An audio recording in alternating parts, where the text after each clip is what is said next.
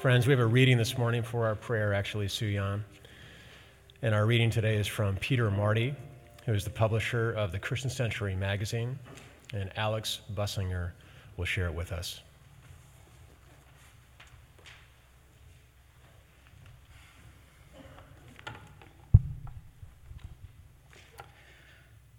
I never cease to be amazed by calls for America to return to a previous era of greatness.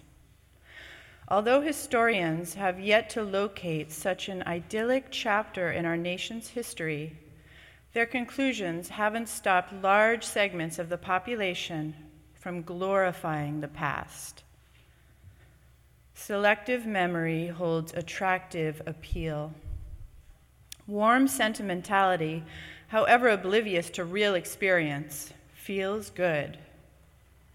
A campaign slogan like "Make America Great Again" can prove exceedingly effective. But one wonders what past era the slogan is referring to. Was it America's legacy of enslaving African peoples, only to lynch numbers of them later? Was it the 18th century and its primitive medicine, or the 19th century and its marginal sanitation? Perhaps this cherished past exists somewhere in the past 100 years, when women still lacked the right to vote, laborers had frighteningly few rights, the needs of the disabled went largely ignored, Agent Orange wreaked havoc, and the waterboarding of terror suspects became acceptable to some top brass. Nostalgia that ignores blemishes of the past makes for shabby history. The ancient Israelites, who longed for the flesh pots of Egypt despite being freshly liberated from the Pharaoh, remind us that glorifying the past is not an exclusively modern or American phenomenon. Anyone from any epoch is capable of shelving complexity for the sake of remembering the good and forgetting the bad.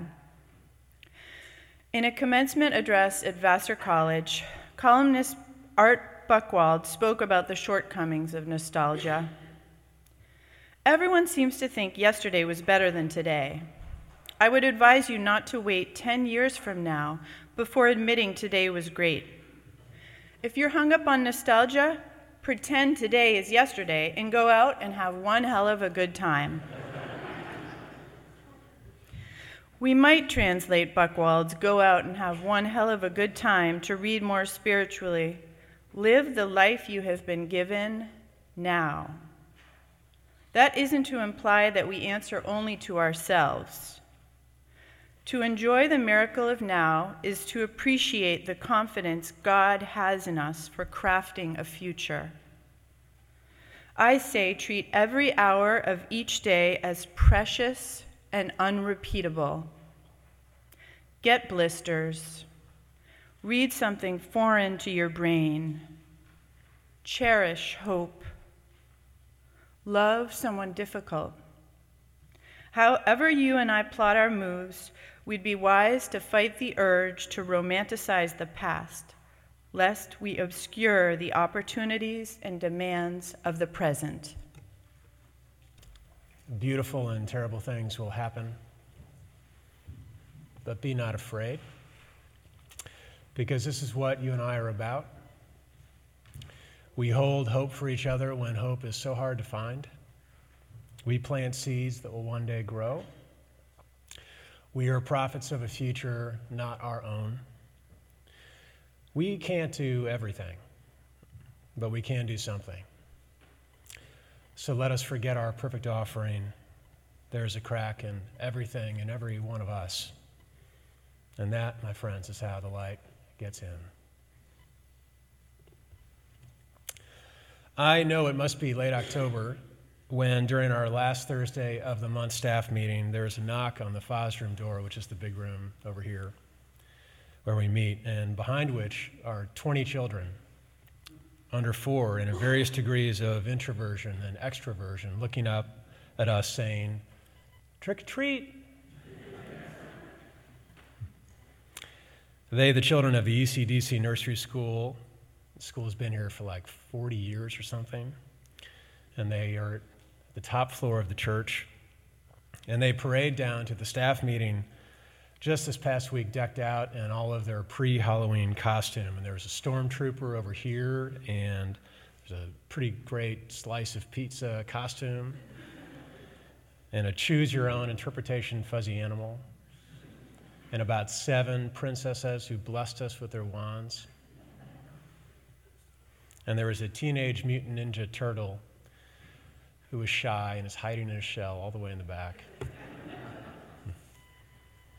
Not a one, I want us to notice, who's trying to scare us into submission, because the world is scary enough. And not a one nodding in any kind of a way to the election season whatsoever. Such a blessed relief. Because, my friends, how many bad hombres are going to be at our door tomorrow? How many nasty women? How many I'm one of Hillary's missing emails costumes are we going to see? They saying treat or tricky vote?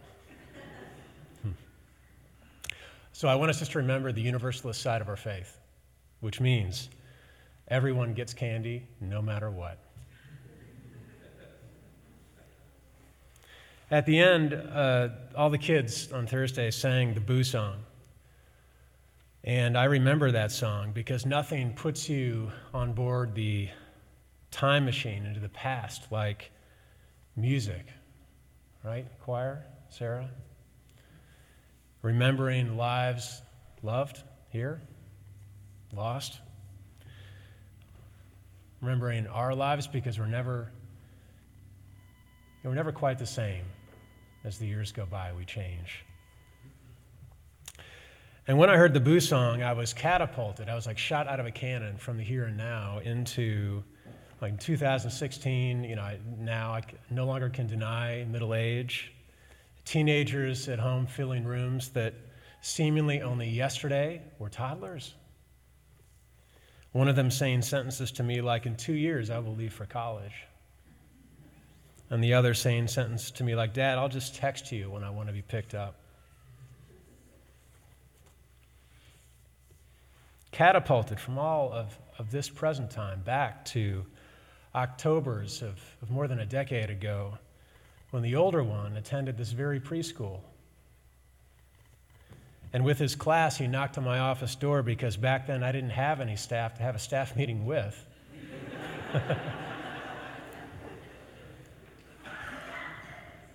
And they knocked on my door. My office used to be right over here. Trick or treat.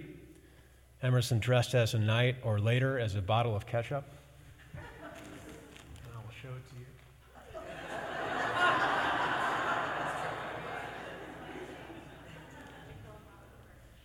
Karen made this.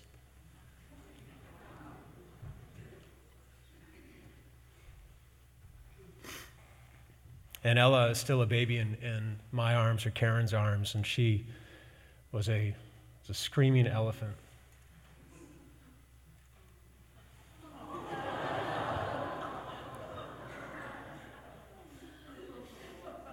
This was Emerson's too.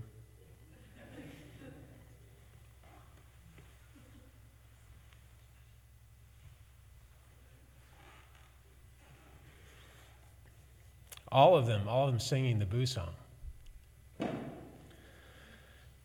And when I heard the song on Thursday, I was hurtling back through time. I was heart full and my eyes were closed. Into the arms of nostalgia. Nostalgia, a word I'm going to give you, of course, etymology here from the Greek. I learned this week, nostos, meaning a longing to return home, as Valerie sang. Sick for home. Homesick. That's what the word means. Nostalgia, this homesickness, tricking me and treating me into the past.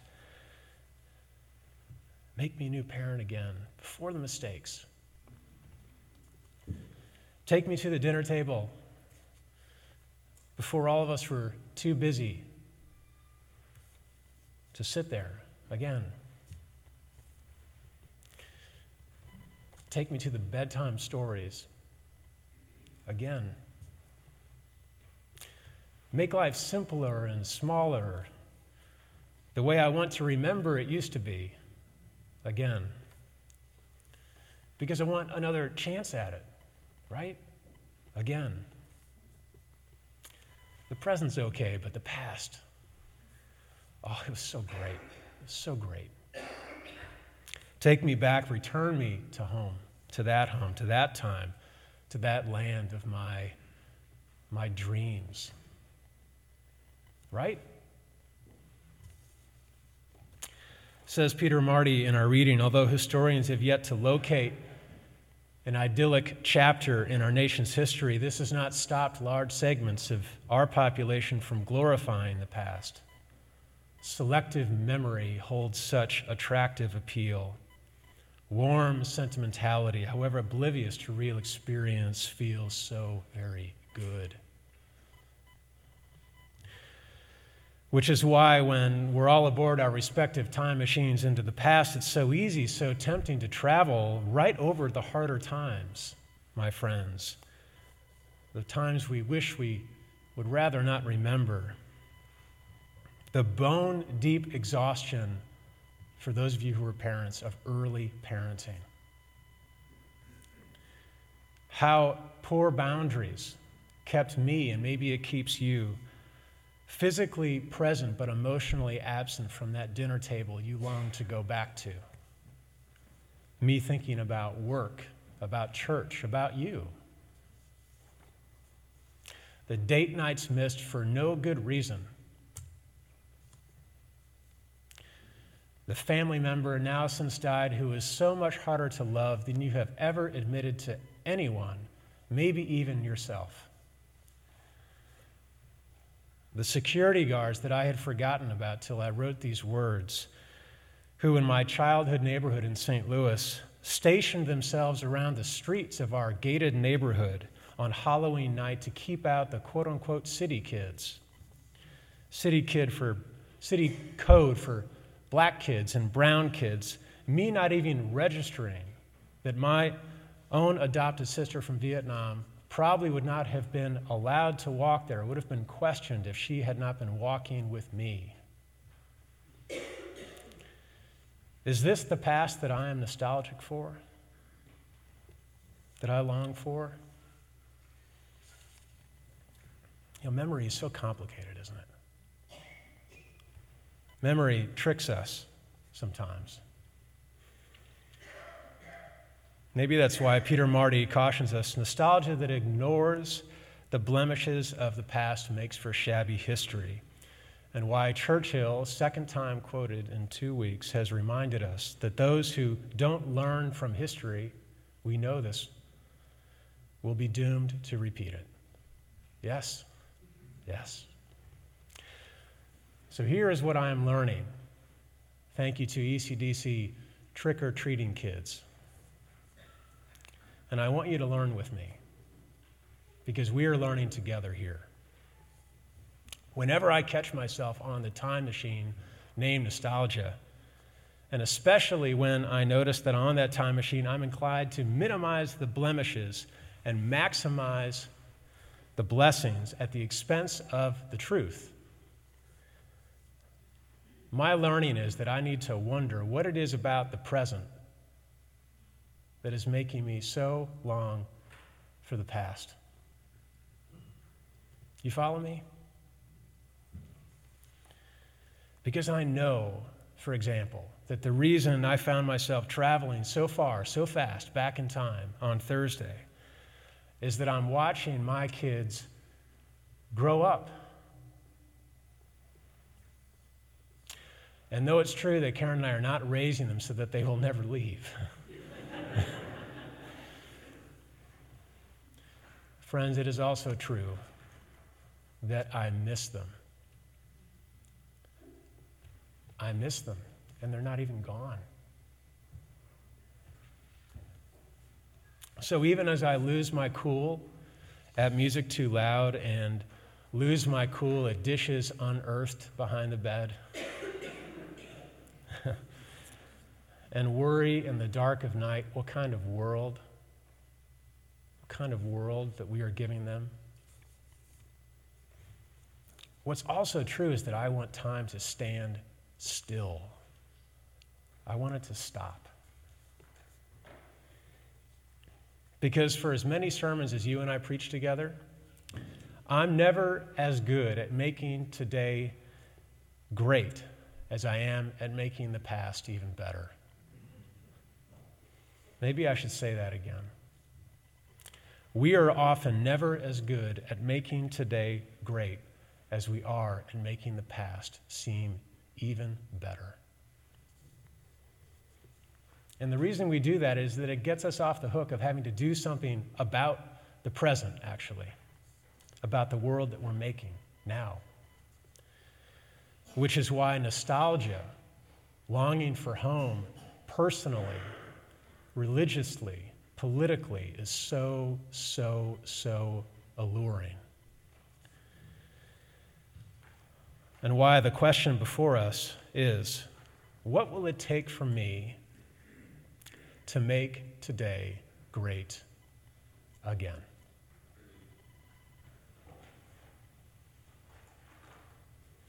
Or to put it in theological terms that we will recognize,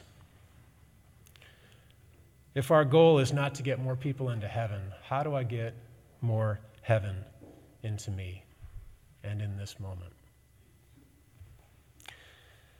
Now, at the end of Peter's column, which only came out just this very week, and I want to give full credit to him because he titled it, Make Today Great Again, and I'm sure he inspired thousands of sermons this morning. He offers us some instruction, and I want to add to it. He says, treat every hour as precious and unrepeatable. Now, I know what you're thinking because I'm thinking it too. Like, even in the traffic hell that some of you will face tomorrow on the Mass Pike, even then, as they take down the tolls, even in the DMV, even there, even in the doctor's office as I wait for results, even then,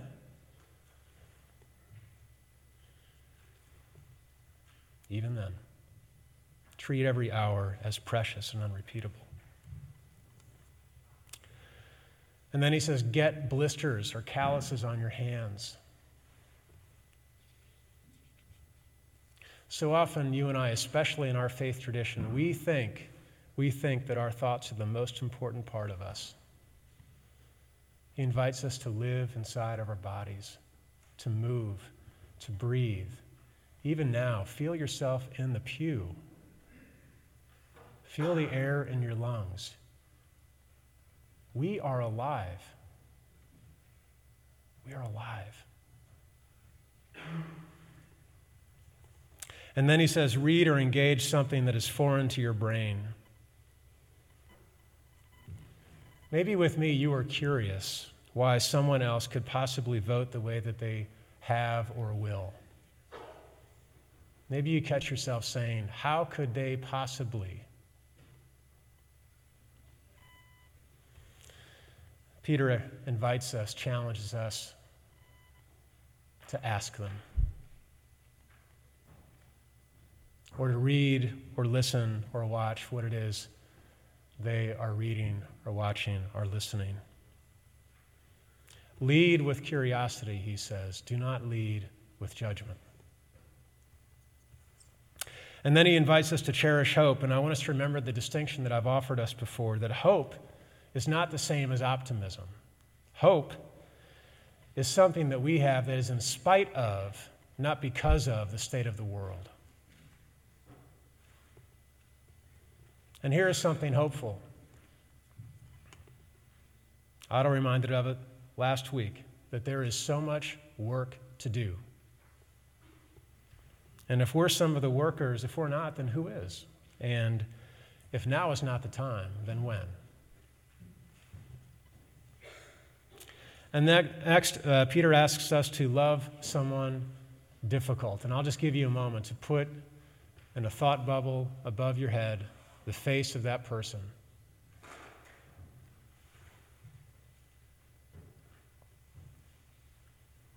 Do you have them? That was easy. And my friends, if love seems like a stretch to you, remember my sermon from years ago to forget love and just try good manners. Just try good manners. Because remember my words that I often say, what seems like conceit or bad manners or cynicism is always a sign of things no ears have heard or eyes have seen. However we plot our moves and our life, says Peter, we would be wise to fight the urge to romanticize the past, lest we obscure the opportunities and the demands of the present. And so I ask myself, as I rummage through the attic finding these costumes, wondering what it is I can do with the time before me. What is the present demanding of you? Who is waiting for you to show up?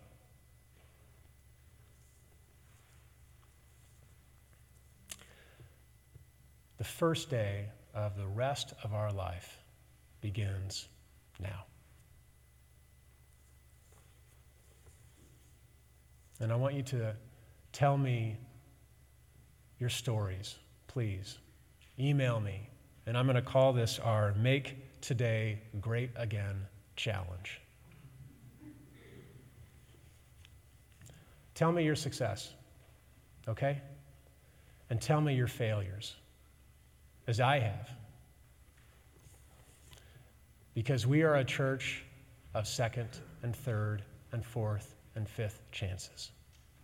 We get to begin again and again and again.